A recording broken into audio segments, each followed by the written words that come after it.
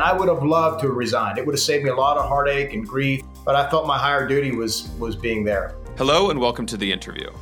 I'm Aidan McLaughlin, the editor-in-chief of Mediaite. My guest this week is Mark Esper, who served as Secretary of Defense under President Donald Trump, and is now out with a new book, A Sacred Oath, Memoirs of a Secretary of Defense During Extraordinary Times. Mark Esper is just the latest Trump official to publish a book concluding that the former president is dangerously unfit and poses a threat to democracy. But Esper isn't any ordinary staffer. He's a West Point graduate who saw combat in the Gulf War and served as Secretary of Defense in the alarming final days of the Trump administration.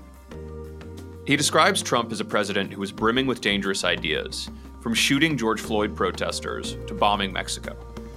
Esper voted for Trump in 2016 and still describes himself as a Reagan Republican, but he's now warning the party against supporting Trump in 2024. I called up Esper on Thursday to discuss his book, his time in the Trump administration, and what he fears most about a second Trump term. Mark Esper, congratulations on the book, and thank you for joining me. How has the tour been going? Thanks, Aidan. First of all, it's great to be with you, and it's gone well. We've been 2 weeks into it now. The book just came out as number 3, I think, on the New York Times bestseller list. So I'm pleased with how it's faring, but more importantly, I'm glad to get this important story out to the American people. Now, in your book, I think this is what's been getting the most attention. You describe a series of incidents during the Trump administration in which the president, and this is how you put it to 60 Minutes, you said he proposed dangerous things that could have taken the country down in a dark direction. They include Trump proposing that police shoot George Floyd protesters, bombing drug labs in Mexico, a slew of other fairly alarming proposals. What was, from your perspective, the most alarming thing that you heard in the White House during your time as Secretary of Defense? I think it is clearly the proposal, suggestion, talk of shooting protesters in the streets of America, because it would be, terrible, dangerous,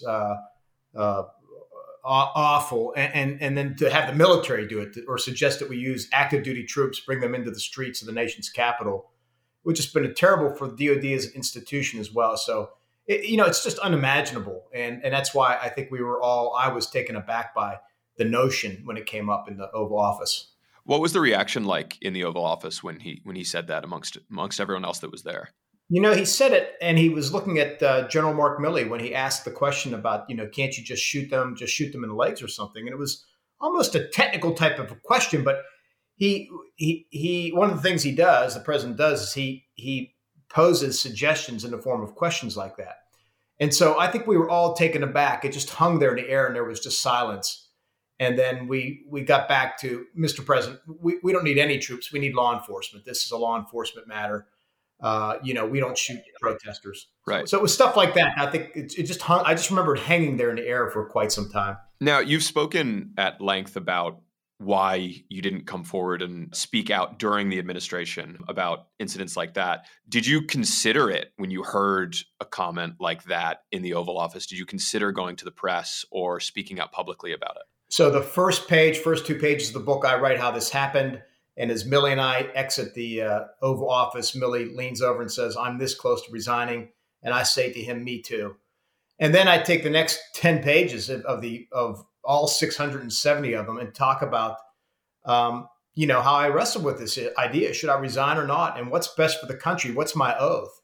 And as I've said to others, look, at the end of the day, it came down to this. There are only 2 people in the United States that can deploy U.S. troops. It's the Secretary of Defense and the President, number one. And I felt that given all these outlandish ideas that were being proposed by him or others, that my duty was to be there to stop them, to push back, to kind of fend off, because if not, I was very confident that whoever he put in behind me would be an uber loyalist, and they would do whatever he wanted. And look what happened on November 10th or November 9th when I was dismissed. The DOD is decapitated. They take out not just me, but undersecretaries and put their team in. And as I say, look, if you like the last 2 months of the administration, think about what it would have been like if you gave them 8 months. Right. There would have been no one there to say no to 250,000 troops on the border. No one there to say no to missiles being shot into Mexico. Nobody there to say no to shooting Americans in the streets of the nation's capital. And we can go on and on and on based on these anecdotes I give in my book. But look, that was my reason at the end of the day. And I would have loved to have resigned. It would have saved me a lot of heartache and grief. And people would have said, oh, Esper's great.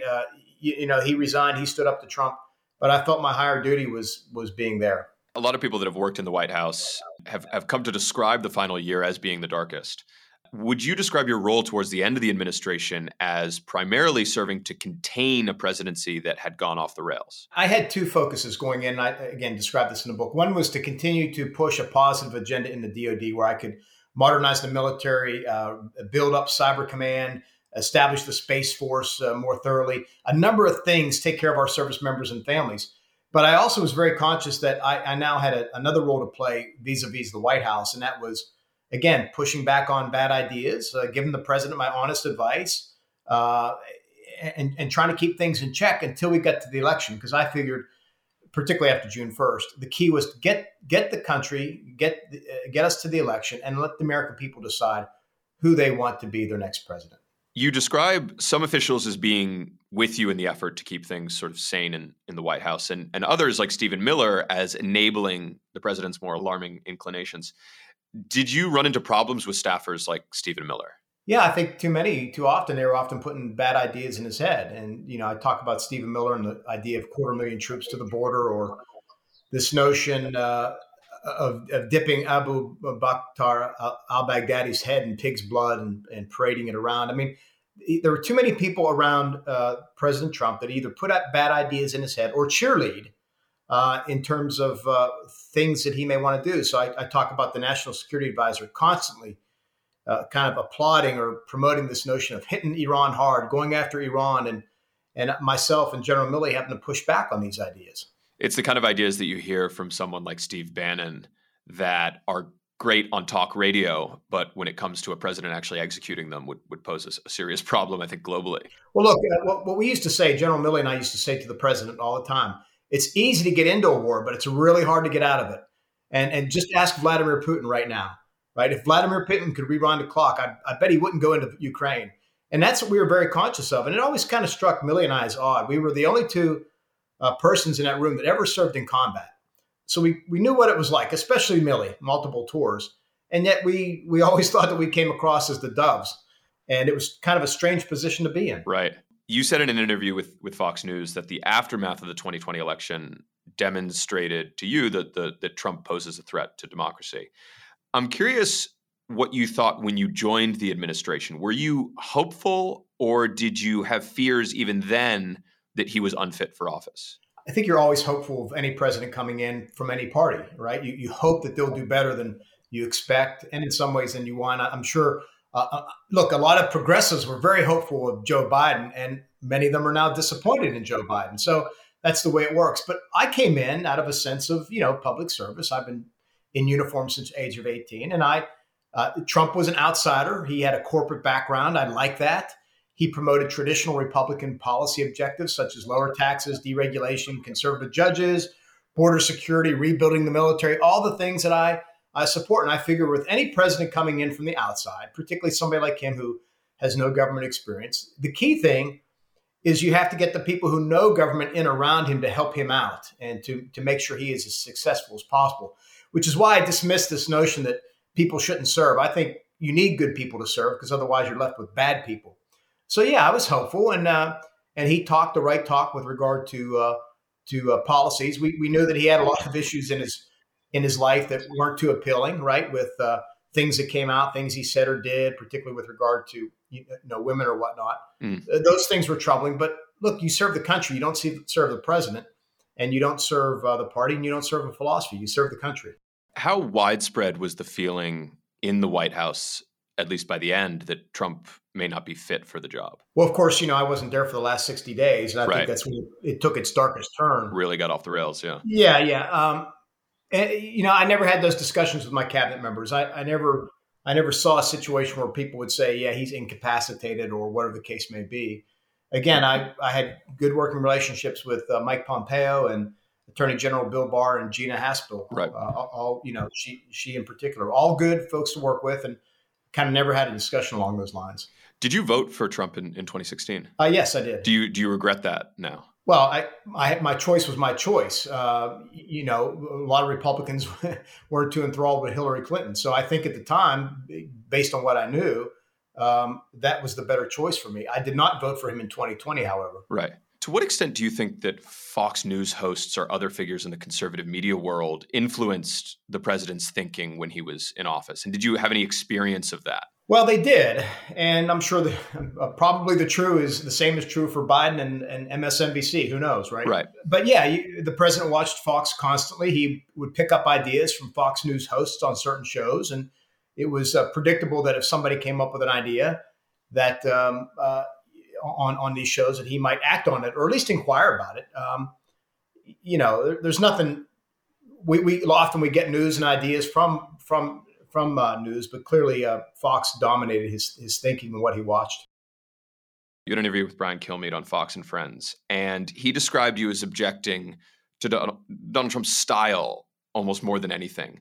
What would you say to Republicans who describe the problem with Trump's behavior as merely a matter of style or tone instead of something more serious or dangerous? Well, let me step back a couple steps. Yeah, first of all, I think the policies that he promoted were traditional Republican policy, and he made progress on them to his credit. The challenge was he just went too far in some ways, right? Or his people did. So I like the fact that he thought NATO should pay more. I agree with that.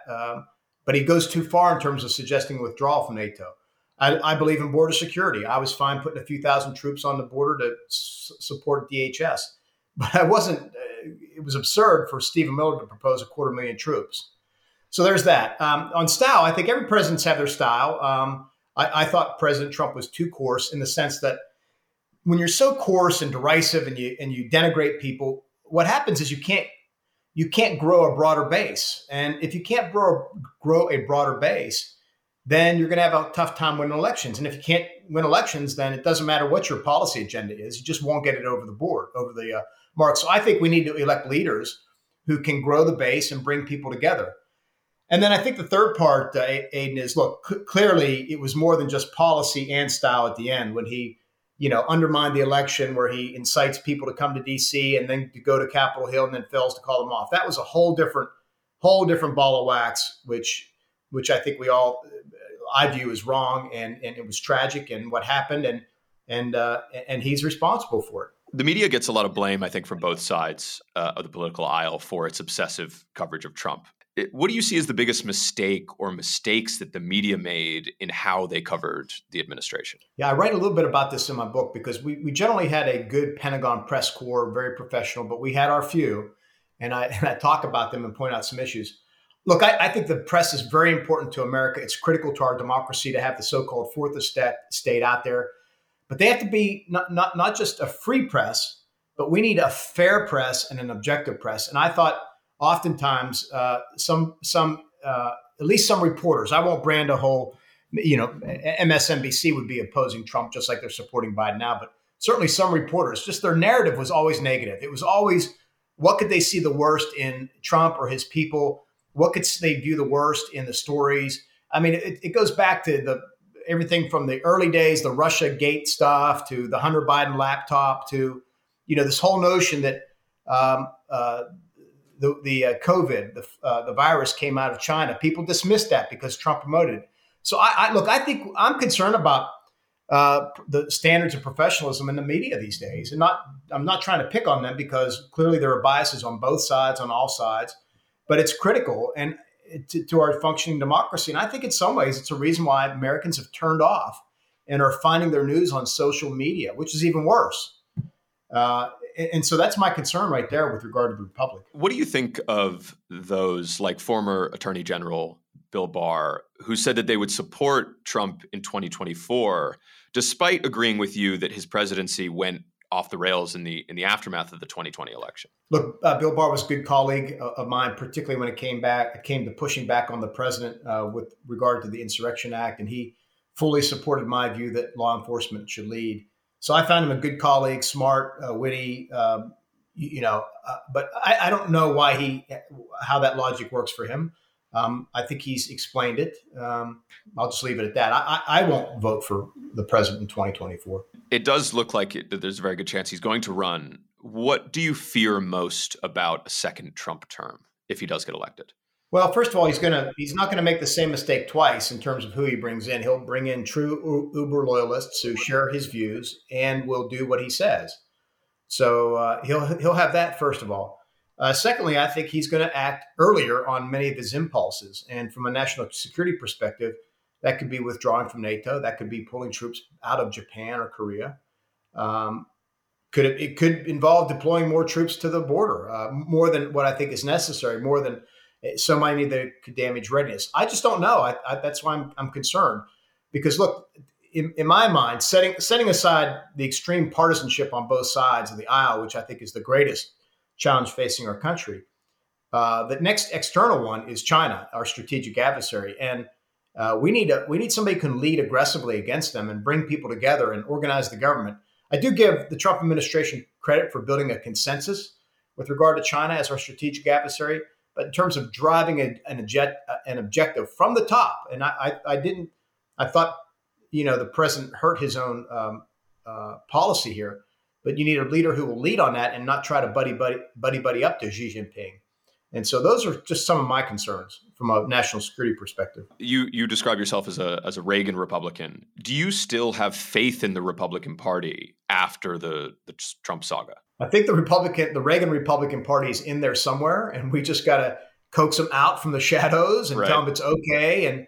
And so, the president will call you names and he'll yell at you, but you'll be okay. This is where leadership comes in. You got to stand up and speak out. And look, I get it. They're being influenced by the base, by their voters. And so I would just say this much to my fellow Republicans out there is this. Look, you can get all the same good Republican policies. You can make progress as well.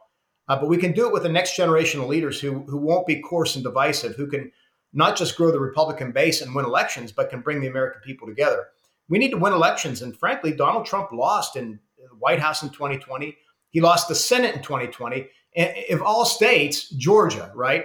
We're not talking about a purple state or a blue state, but a deep red state called Georgia. And he didn't recapture the House. Right. So look, we're not winning elections under Donald Trump. What I find so hard to come to terms with is the fact that you're one of many very experienced government officials who have witnessed Trump up close and come to the conclusion that he is a threat to democracy, a danger, unfit to the office. In your book, you talk about how you feared that there was a chance that he might launch an unnecessary war in the last months of the administration, which is pretty scary stuff.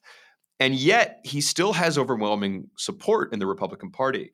Does that frustrate you that many in your party don't seem to grasp the dangers of Trump, despite you and other cabinet members that served in his administration screaming about them from the rooftops? Yeah, it is frustrating. It's frustrating for other Republicans who just, again, are reluctant to speak up. And this is where leadership comes in. You need leaders who are recognized to speak to their constituents, to speak to the voters, to explain all this.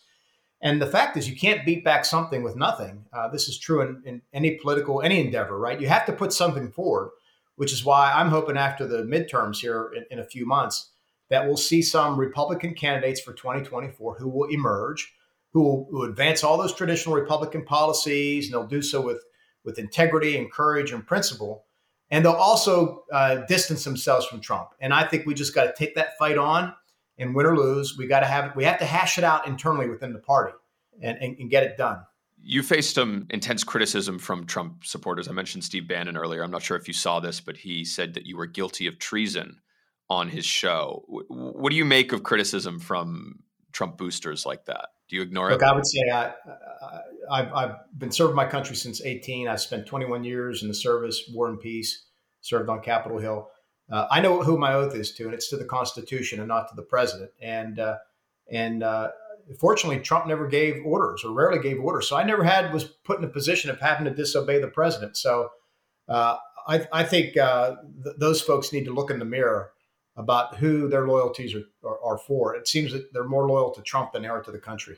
Yeah, you do write about that in the book, that despite Trump's reputation for being a ruthless and decisive executive who never hesitates to fire people, he actually sort of rarely worked that way. How did he operate in that sense? Again, he rarely gave orders. He would tend to kind of suggest or throw it out in the air, or talk openly or muse about these things, and hoping somebody would grasp onto it. And fortunately, in these critical moments, it would be myself and Milley, or Barr would join in, or Pompeo. We were able to push back on again, some of the more outlandish ideas by folks around him and others, and never got that direct order, which again gave us room to kind of push a better options, better alternatives. And I described one in the book about coming up with a way to stop narcotics from traveling north from Latin America into the United States. And Bill Barr puts forward this clever idea that increased our interdiction, but avoided the proposal put forward by the NSC to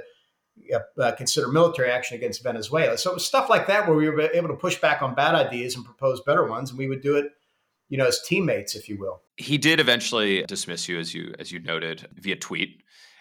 What was that like? Were you expecting that to come when it did finally happen? I was surprised it took them a week. I thought that I would be fired the day after the election because at that point, at least insiders thought that I had no utility to him, that the election was over. So I was surprised that we actually lasted that long, but I was not surprised that he wouldn't do it himself. He had Mark Meadows call me up, and Mark Meadows, as I recount in the book, says, look, the president's firing you. He doesn't feel you're sufficiently loyal. And my response to him is that's his prerogative, but my oath is to the Constitution, not to him. And we both hang up. And that's it. That ends my tenure. Wow. Now, you've been asked ad nauseum over the last 2 weeks why you didn't speak out on some of the more alarming aspects of Trump's behavior sooner instead of waiting to include them in your book. Looking back at the last year or two, with the benefit of hindsight, would you have spoken out about anything sooner or perhaps even during the administration? Or did you feel that really wouldn't have made a difference? Well, it would have made a difference if I spoke out while I was in office, because I would have been immediately fired. And I wouldn't have been in position then to block these really bad ideas, attacking Venezuela, 250,000 troops. I just wouldn't have been in place. And again, I'm not just some standard staffer out there. I'm the Secretary of Defense. So I'm completely confident that was the right decision. And then people will say, the critics pivot and say, well, you should have told us on November 10th. And my response is, the election was over. The election was over. It had no impact whatsoever at that point in time. And the second thing I'd say is, much of what I recount in the book, I had to get cleared from DOD. So I'm under a lifelong a contract, whatever you want to call it, through the Pentagon with regard to speeches I give or things I write. I have to get cleared by DOD. And as I said earlier in the conversation, it took me 10 months and it took suing DOD to get these stories told, to include ideas to attack Iran or the shooting missiles into Mexico. So it's not like even if I wanted to, even if the election was the next day, November 11th, I couldn't have come out and just said these things because I would have been violating that piece of it. And I think the third argument is this. Look, I know that when I write something or I speak up as Secretary of Defense, a cabinet member, I'm speaking for history and I want to get it right. It's important to get that first draft of history right. And so, as I wrote this book, I farmed it out to over 24 four-star officers and senior civilians and even cabinet members, because I wanted to be as fair, as objective and accurate as possible, because I think the American people and history deserve that. I don't want to go out the day after I'm fired with bumper stickers and things like that. I think people need to know the full context of what happened, the events leading up to it, et cetera, because it all paints a more complete picture of what it was like serving in the administration. What was that process like, trying to get the book approved by the DOD? Because they were trying to redact large portions of it, right? Yeah, I submitted the book in May of 2021. I was trying to get it out that summer. Yeah. So I'm a summer behind. I'm a year behind. I was trying to get out that summer, and it was supposed to take 30 days or so, they advertised. And it wasn't until October that I heard back from DOD, and they informed me that they had redacted words, sentences, and paragraphs from over 60 pages. And of course, they were some of the more startling stories that I recount. And I tried to work with them and I got some of it cleared, but then it ultimately took me filing a lawsuit. And that didn't end until February. Actually, the lawsuit didn't end. I got them retract up to 90%. There were still a few other things hanging out there. I've actually left them redacted in the book to make the point. But I knew if I was going to get the book out in time, at least prior to the midterms, I just had to end my lawsuit, take my wins, and get the book going because of, how long it takes to get things cleared and edited and published and stuff like that. Because when you're in a DOD review process, you can't share this stuff with your editor, with anybody. What was the reason that they were trying to redact all of this? Was it classified information? Was it political? Well, the ostensible reason was that it was classified. But when they finally came back and unclassified, cleared it all, it made my point that it wasn't classified. Right. Mostly it was politically embarrassing. Like the shooting of missiles into Mexico, there was no way that was classified because the conversation was between me and the president. I didn't go back and classify it. I doubt he went back and classified it. No. They were concerned that it would embarrass the Mexicans or embarrass. And look, my view was, and I told him this, I don't care. It's the American people's history. It's our history. They should know. If it's classified, I'm never going to leak. I'll obey the rules. If you tell me it's classified, you just got to prove it. Right. But too many instances, they were concerned about embarrassing folks. Right. And that's what it came down to. Congressman Ro Khanna of California, Democrat, he's a member of the House Armed Services Committee, and he suggested that they would be interested in holding hearings or perhaps an investigation into whether Trump indeed called for protesters to be shot. Is that something that you would be interested in participating in? And do you think an investigation like that would serve a useful purpose? As horrendous as the idea would be of shooting protesters and things like that, I don't see what the purpose serves at this point. If you're going to investigate anything, I think January 6th is what needs to be investigated. The fact is, the shooting of protesters never happened because Barr and Millie and I pushed back. So it's you can't investigate, I guess, in some ways, a non-event. I think the focus should be on January 6th.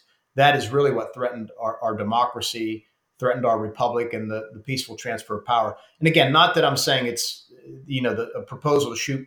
It wasn't even a proposal. The question was not horrendous, but I just don't think it gets us anywhere. Do you think that there should be accountability for members of the administration that were involved in January 6th, whether or not it gets proved to the extent to which they were involved in that? Look, I think we need to get to the bottom of the truth. We need to find out everything that happened, and we need to hold folks accountable, whether you're a foot soldier who was somehow mistakenly inspired to come to D.C. or you're all the way to the top or somewhere in the administration. We need to get to the bottom of it.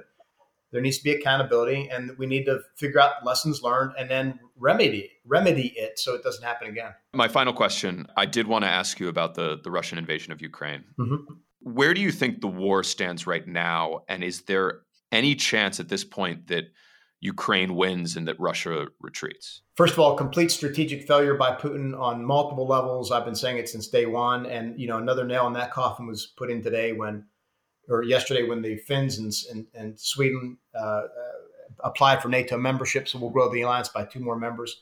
And then tactically on the ground, clearly they failed to seize the country. They failed to capture Kyiv. And then we thought, well, with phase 2, they'll consolidate their gains in the Donbass and expand. And yet they haven't done that either. They're getting beat back, in fact. I think the only place that they've really secured a victory, if you will, would be in the south, in Mariupol. But time will tell. I think the Ukrainians are winning. And I think fortune is on their side. They've shown bravery and courage and leadership. And the more that we pump training and material and weapons and resources to them, while Russia continues to be drained, I think the momentum clearly shifts and expands in the Ukrainians' favor. And we'll just have to see where this goes. Secretary Mark Esper, thank you so much for joining me. I really appreciate it. Thanks, Aidan. I appreciate it too. Thank you for listening to this episode of The Interview. Please subscribe to The Interview on Apple Podcasts or Spotify, and check out coverage of my conversation with Secretary Mark Esper on Mediaite.com.